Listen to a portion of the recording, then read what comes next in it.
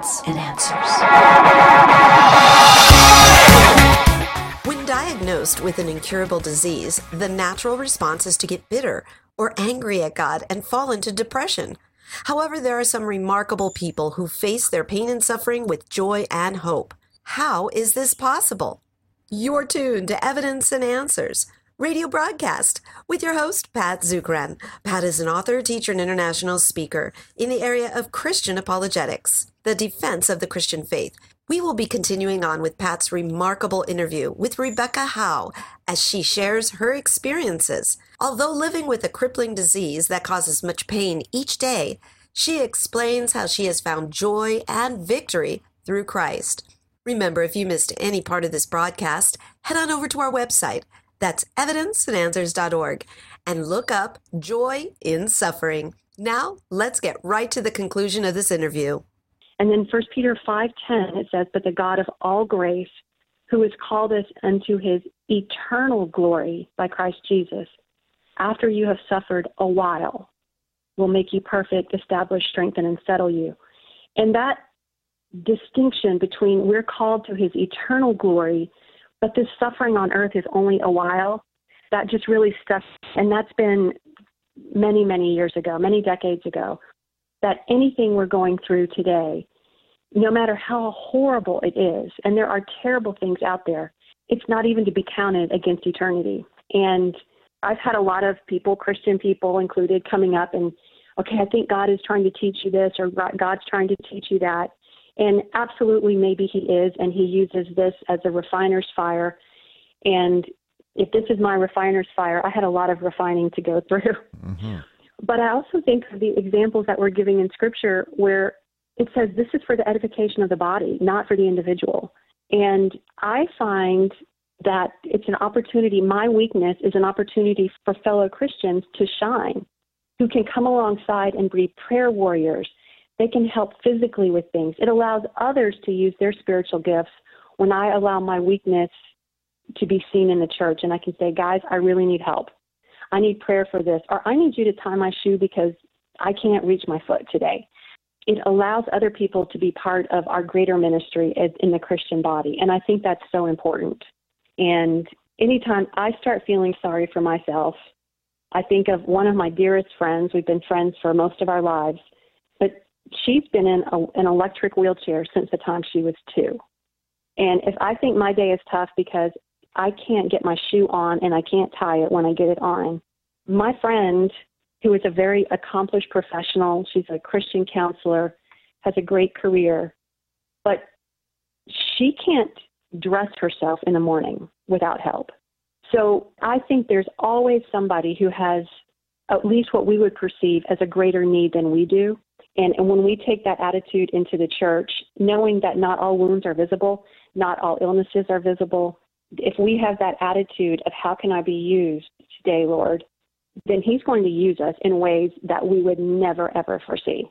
I just think that's so important for us as Christians to remember. Yeah, you're listening to our interview with Rebekah Howe, wife of one of our favorite speakers, Dr. Richard Howe, explaining how God is using her pain and suffering for his glory. And, you know, Rebekah, I'm just really interested in, there are a lot of people out there who are suffering, and yes. And my wife being a doctor as well, seeing how a lot of them just bitter. They got the short stick on the draw in life. Many have bitterness against God. People have been praying for their healing. You know, they're suffering from cancer or whatever it may be, and people are praying for their healing, and God chooses not to heal.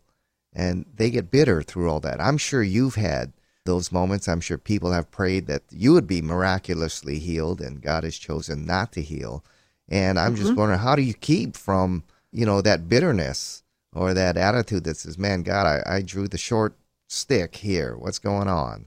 I'll go back to after I'd had my knees reconstructed multiple times, the first time I had steel plates put into my arms and my hands, they told me, this is going to really hurt, Rebekah. This is really going to be painful, more so than you can imagine because of how many nerves are in the hand. And I was just a few weeks out from surgery, still with surgical bandages. And Easter Sunday came, and I remember sitting in the pew at church, and it struck me while I was sitting in the pew as much pain as I was in at that moment, because I just had stainless steel put in my hands and arms.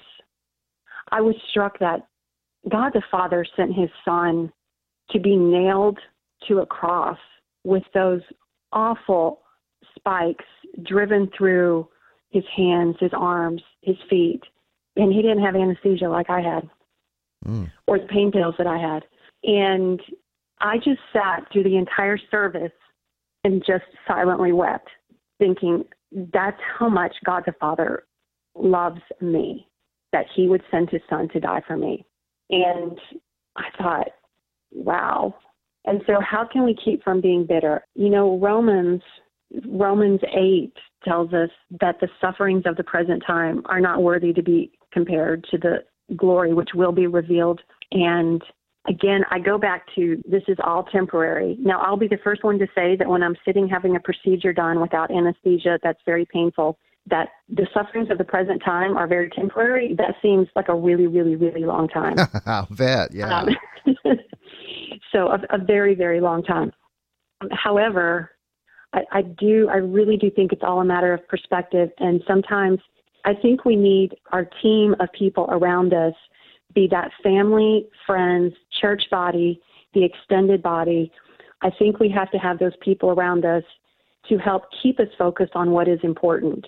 It's become almost a game at our church with people in our Sunday school class and people in our Bible fellowship that they can't wait for me to have another surgery because they can't wait to see who did I meet in that operating room or along the way to the operating room, and they can't wait to hear those stories.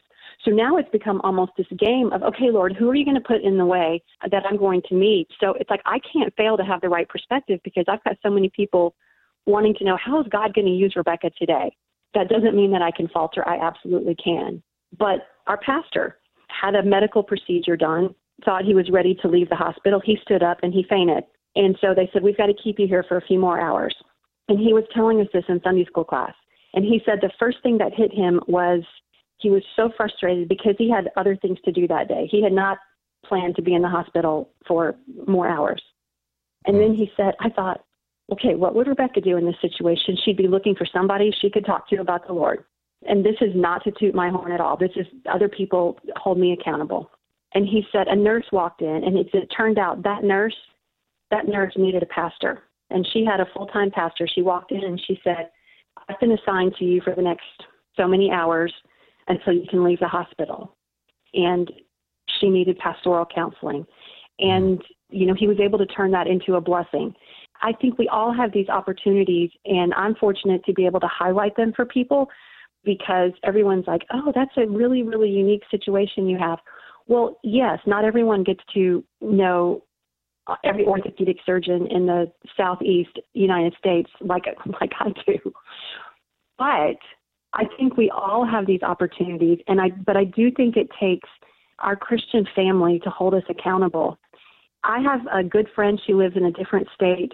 I know when she calls me to see how I'm doing, or I call her, we're going to catch up on what's going on in our lives. But I know without question, at some point in that conversation, she's going to say to me, okay, Rebekah, I'm glad you and Richard are doing well. I'm glad the ministry's going great. But how's your walk with the Lord, and how is your prayer life? And I know I'm going to be called on the carpet for that, and that's good. We need to have that accountability. And I have that accountability with people in my life, in my church, my family, that they're going to call me on the carpet if my attitude started to change. And that's good. I think we all need that. And when we start seeing opportunities instead of obstacles, and we focus on the eternal glory, and again, I'm not saying this and not living it because life's not always easy. I'm not making up that I can't tie my shoes someday. Mm-hmm. Some days I can't get my shoes on my feet. Some days I can't button the shirt, and someone has to do that for me. And it's humbling. It's hard to ask. But one of the things my mom told me early on is she said, you have to learn to ask for help because as Christians, we're not meant to be alone. we have a greater body that is all, we're all part of the body of Christ, and we can all help each other out. And we're all part of that body. We can cry together, we can celebrate together, but we're all part of the body, and we need to help each other. And that was, one of the wonderful things. I loved accompanying Richard and being there in Hawaii earlier this year to get to meet people that are part of the Evidence and Answers family, so that now I can pray for them each day and cry with them and celebrate when wonderful things happen. But I think it's so important that we have this Christian family that holds us accountable. But I do believe it comes back to we have to decide every day, and maybe it's every hour or every minute, here's how I'm going to tackle this. And my attitude is the only thing I can control. I can't control when my body is going to dislocate. I can't control when something's going to happen in my spine. And maybe next time it won't just be my legs. It might be something far more impactful than losing the ability to walk.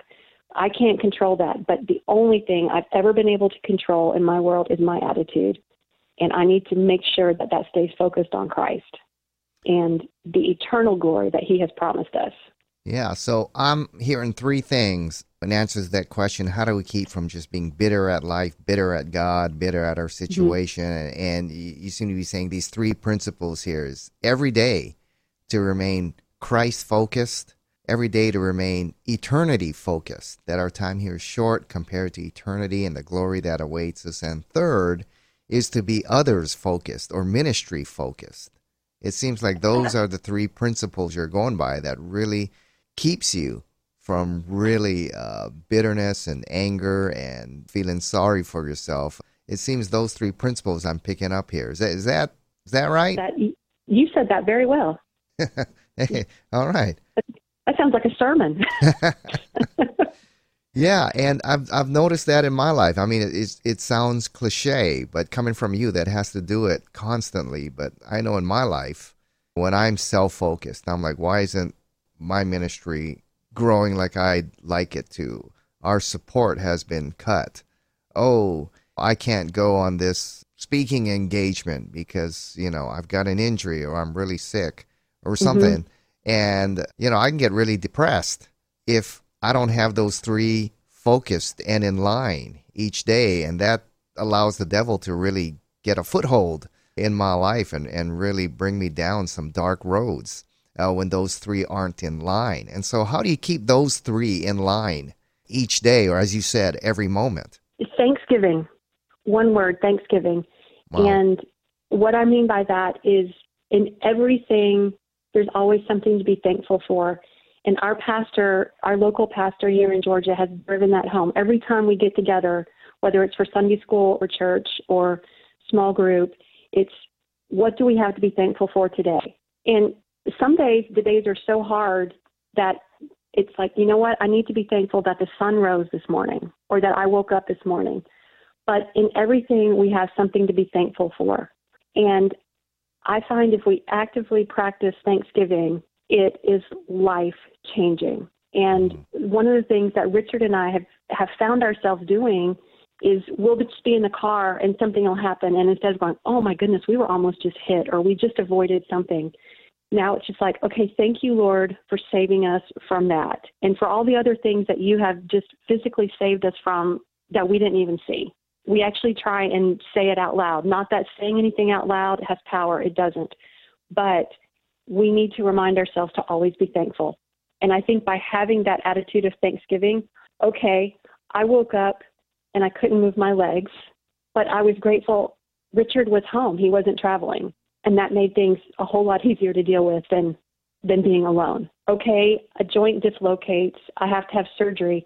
Thank you, Lord, that we live in a country where that's not a problem. I can find a surgeon who can put me back together. Or, oh, this has dislocated. It can't be fixed. Now that's going to be something else I have to live with. Thank you, Lord, that I still have other things that do work.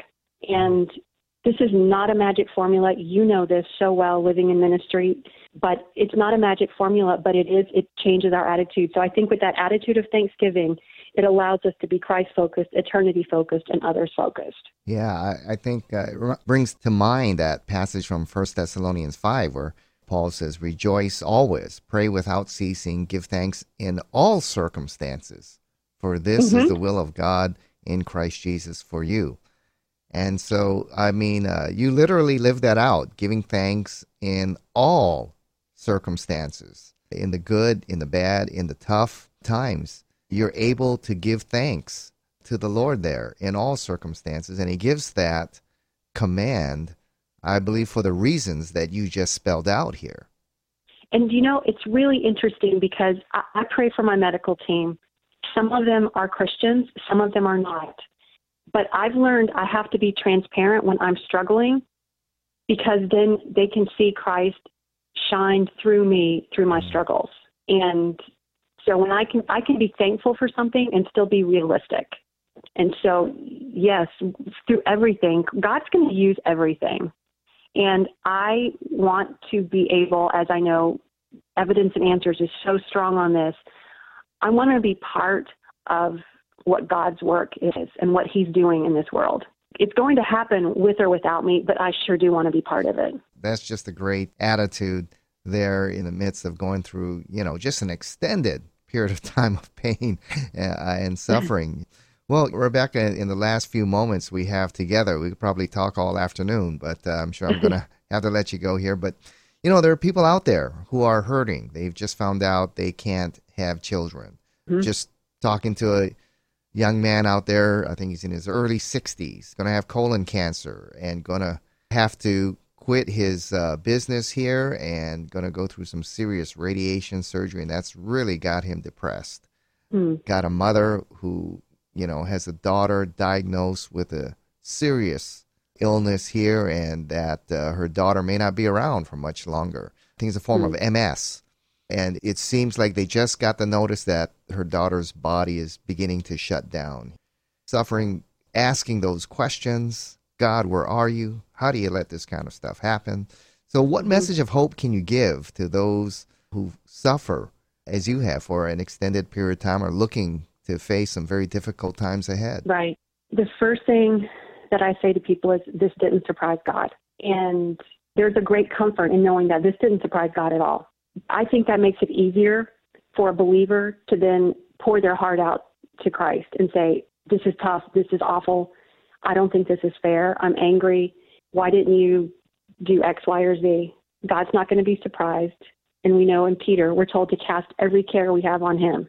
And that includes this colon cancer. It stinks. It's the treatment's awful. The MS is a terrible disease. And I think once we know that it's not a surprise, we have to be honest with what we're feeling. I don't think we need to try and I have to put on a fake facade. I can't put on a facade, but a fake facade.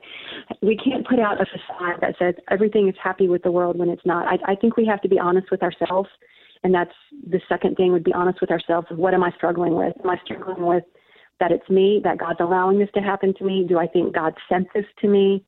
God, how can you use this in my life? Is there something I need to change, or can you use this, even if it's something I need to change in my life? If it's a major issue that someone's dealing with, others are going to know about it. So how in the world, even while it's dealing with something in my life, Lord, let me be a blessing in somebody else's life, whatever that looks like. And I think we have to get to the point of whatever that looks like, because that might not be fun for us. That might be really, really awful for us.